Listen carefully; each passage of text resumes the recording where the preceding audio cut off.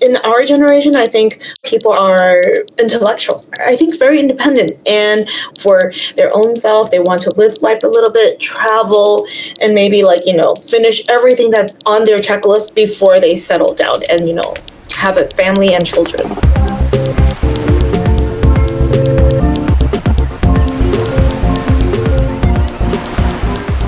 Hello and welcome to Getting Pacific, where we get specific on trending topics straight from the newsroom here at Taiwan Plus. I'm Joey Chow. And I'm Trevor Tortomasi. And for this episode of Getting Pacific, we are going to talk about the reason why I haven't had more than 5 hours of sleep a day for almost 2 years now. The babies. Okay, 你是 Papi? Papi, 我爱你. Don't get me wrong, it's rewarding, it's enriching, it's like an infinity stone of happiness. Sometimes, but like many parents, at one point or another during the course of parenthood, I've dared to wonder what it's like to live a life without offsprings. What would I do with all that freedom? What would I buy with all that extra cash? Would my life be more or less fulfilled? Would my parents be disappointed if I never passed on the family gene? Or do I even care about that? Now, these are the questions, and it seems more and more people in the developed countries are wondering the same thing. Yeah, I mean, there's a lot of pressure to have kids in all kinds of different cultures and all kinds of countries around the world. But the truth is, right now, in many countries with high income economies and advanced industrialization, both fertility and birth rates have declined so much that they can no longer secure generation replacement, which basically means that the population size is getting smaller and smaller. Some of these countries include the United States, Canada, the United Kingdom, France, Germany, Australia, and our close Asian neighbors, Japan, as well as South Korea. Especially our Asian neighbors. The rate of baby making has dropped significantly in Asia since Britney Spears sang "Hit Me Baby One More Time." And we're here to find out why. What seems to be the problem, how we might be able to fix it, but let's start with this report from the Taiwan Plus newsroom.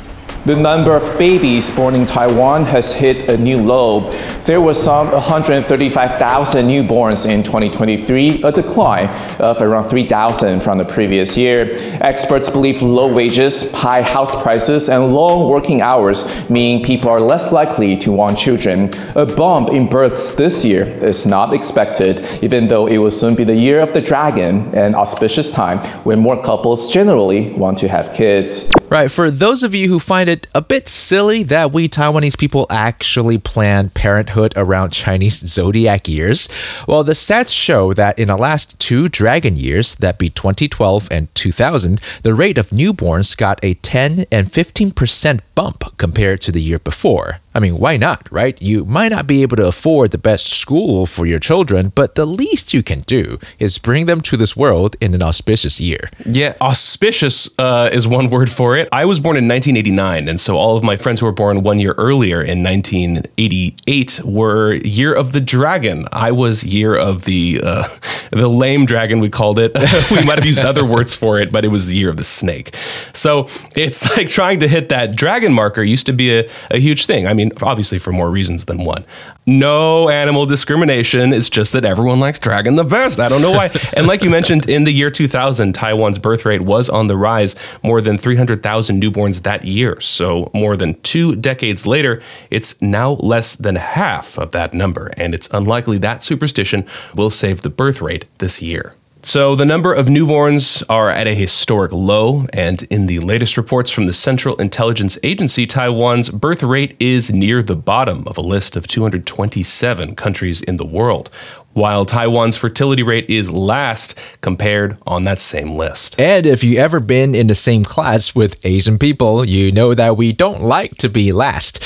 I should make clear that birth rate measures the number of births compared to any given population in a year, while fertility rate is the average number of children women are having in their lifetime.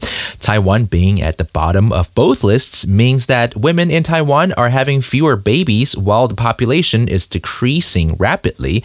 But it's not just Taiwan that's trailing in birth rate and fertility rate.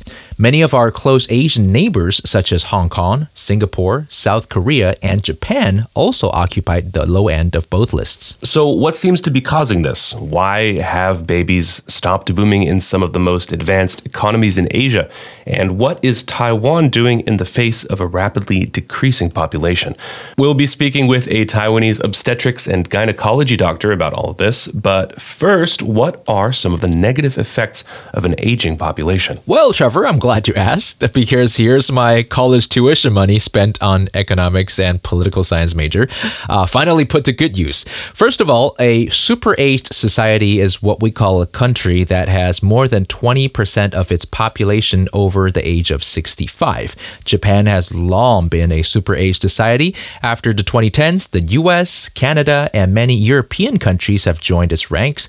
Taiwan is projected to do the same in 2025. And a super-aged population is generally no bueno for an economy. The first reason being labor force shortages. A shrinking pool of young workers can lead to low productivity and reduced economic growth. If a country has more and more elderly than the young, it can put a strain on the healthcare, welfare, and pension systems. The government will be forced to either make cuts in services or increase taxes, which we don't want. Finally, low birth rate also means smaller family sizes, which can lead to swift changes in, say, traditions, values, and social norms. And in a country that has more elderly people who are usually more conservative, this could create, polarizing political views and probably animosity amongst people. Yeah, so those are the effects of low birth rates. Now, what are some potential causes? Well, in Hong Kong, it's generally recognized as the result of an outflow of young population,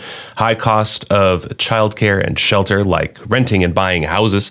And in South Korea and Japan and Singapore, it's said to be caused by high cost of shelter and extremely long work hours, with Singapore being in the top 5 of the most overworked cities in the world. Here in Taiwan, sometimes it can feel pretty much the same. Yeah, and if you're overworked, you definitely don't have time to think about a baby or dare try to raise a baby.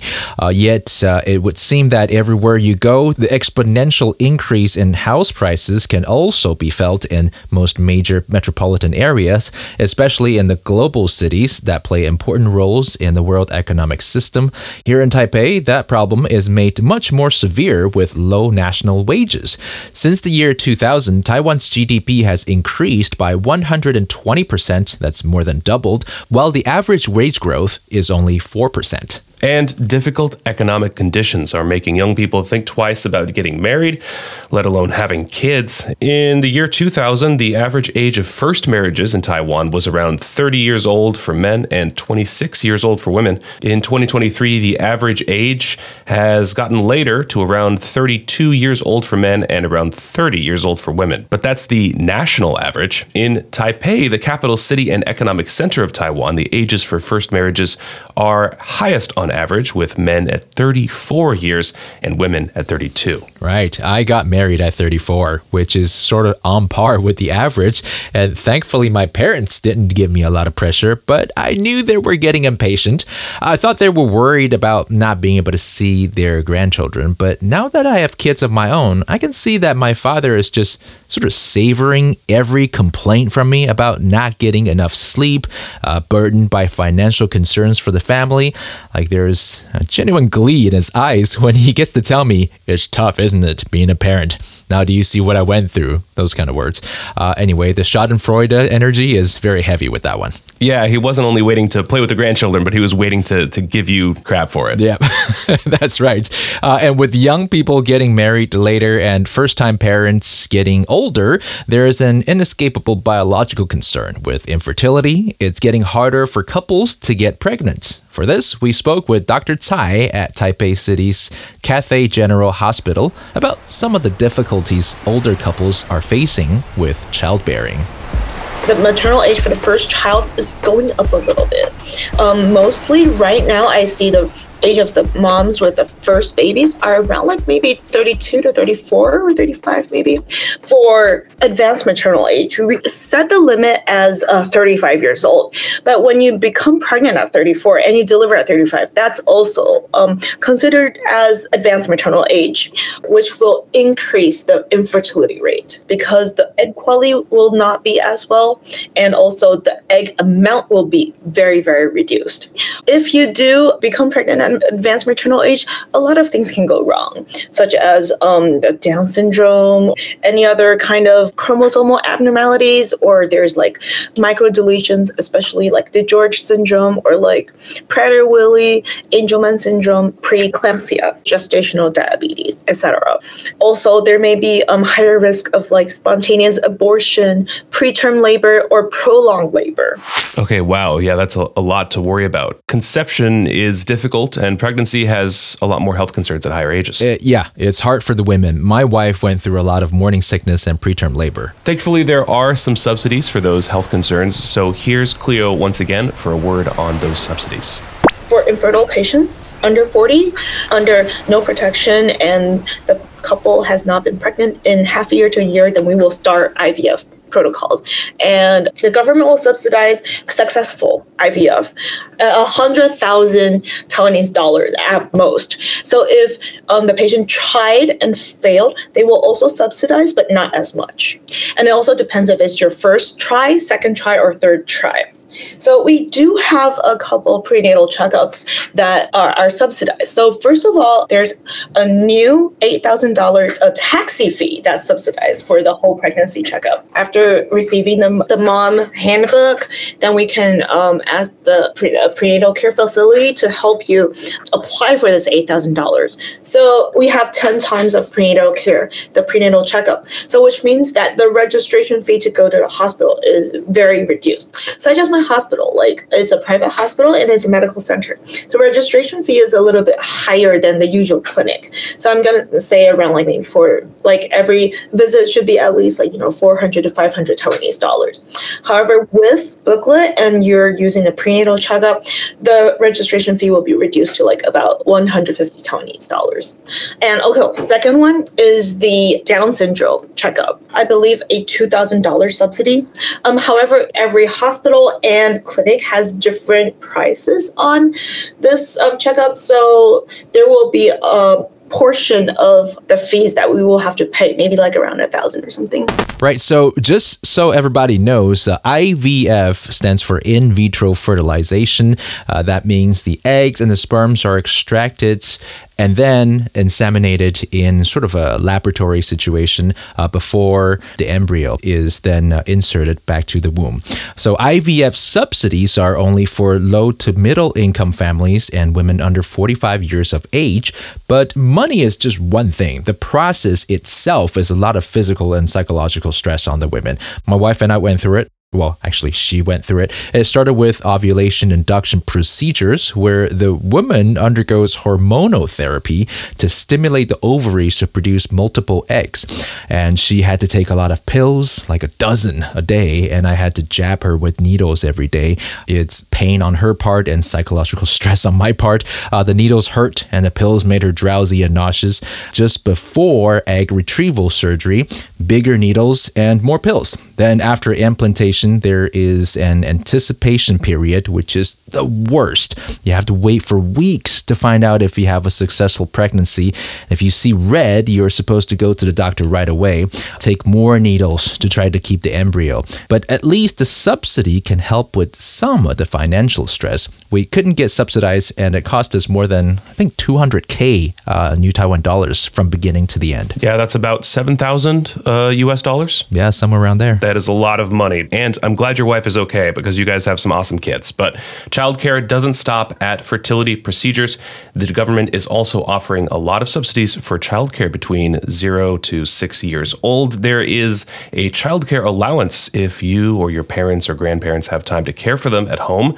Since in most families, both parents are working these days, childcare vouchers are also available to offset the costs of childcare services.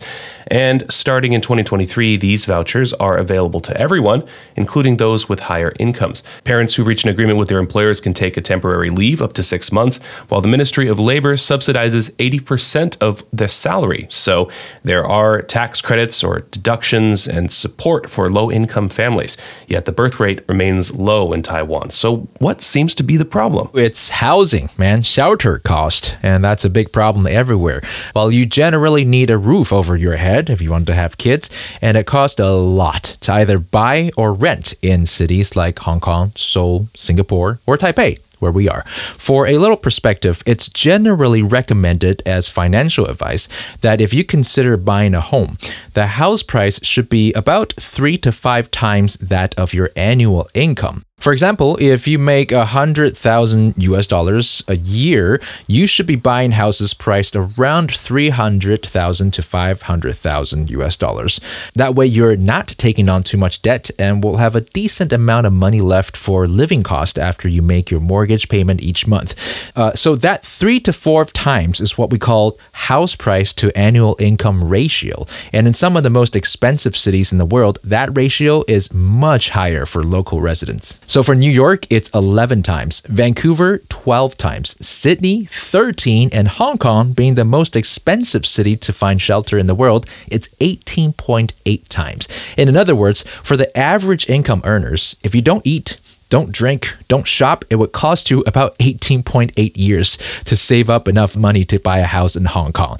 Now that number is equally high in Seoul, which is 15.2, Singapore, 13.7, Taipei here, 15.5. It is really high in Taipei. It's a bit bizarre. I've talked with people my age trying to buy houses in California and the US. They're going through similar troubles. Taipei has a much lower cost of living in general, but then when you go and try to buy a house, it can be more expensive than some of the struggles my friends in California are going through. So it's really out of whack. And if you're thinking, okay, but no one really buys a house with cash, right? They get a mortgage and pay about 20% down payment.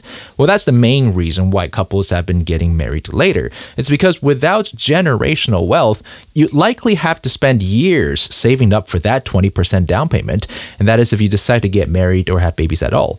The latest survey shows that the percentage of unmarried Taiwanese people between the ages of 25 to 44 increased from 26% in the year 2000, and now 24 years later, that number is at 49%. So half of what we call the marriageable age group isn't even considering it. So as a bright, high-earning, and hard-working individual herself, let's see why Dr. Cleo Tsai, for example, thinks that marriage or childbearing is not in the plans for a lot of women.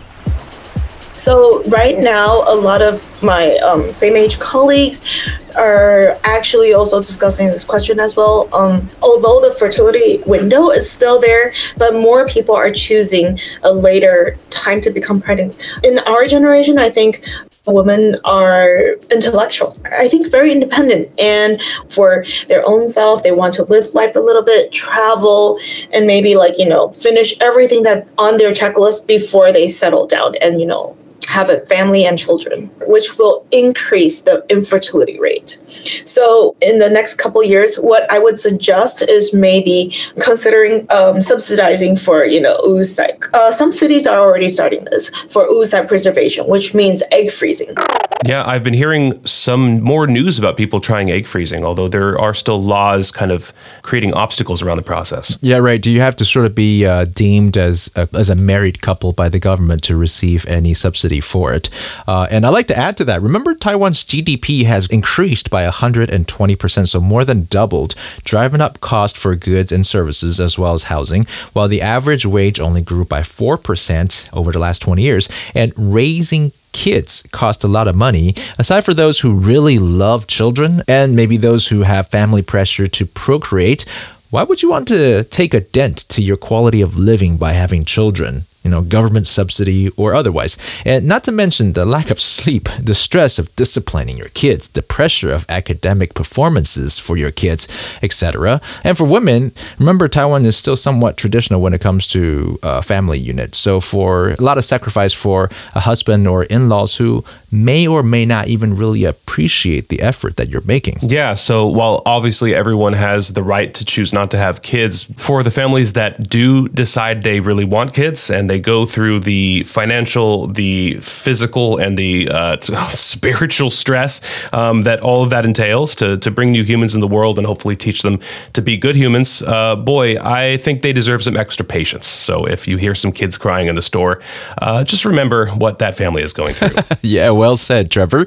And that also goes for restaurants, parks, and any public transportation like buses, trains, and airplanes. Oh boy. I'm about to take my 2-year-old boys on their first flight, and I am dreading it. My worst fear is if any one of them suddenly decides to throw a fit and disturbs everyone around us in the middle of the flight. Oh man, I think I'm having a minor panic attack just thinking about it. Anyhow, most people these days don't have 3 or 4 kids anymore, so it's highly probable that any parent you run into is a new parent and is still getting a hang of things. So please give us some patience and help even, and we'll thank you dearly. I know I would. Anyway, that about wraps it up for today's episode about the birth rate and fertility rate of Taiwan. Thanks for joining us today. I hope we got Pacific enough for you. I am Trevor Tortomasi, and you can find me on all social media platforms at Trebotsky. And I am Joey Chow, and you can find me on Instagram and Facebook with Joey Taipei. And if you want more news and views from Taiwan and around the world, head on over to taiwanplus.com or find Taiwan Plus News on YouTube, IG, or Twitter. Join us again next time on Getting Pacific.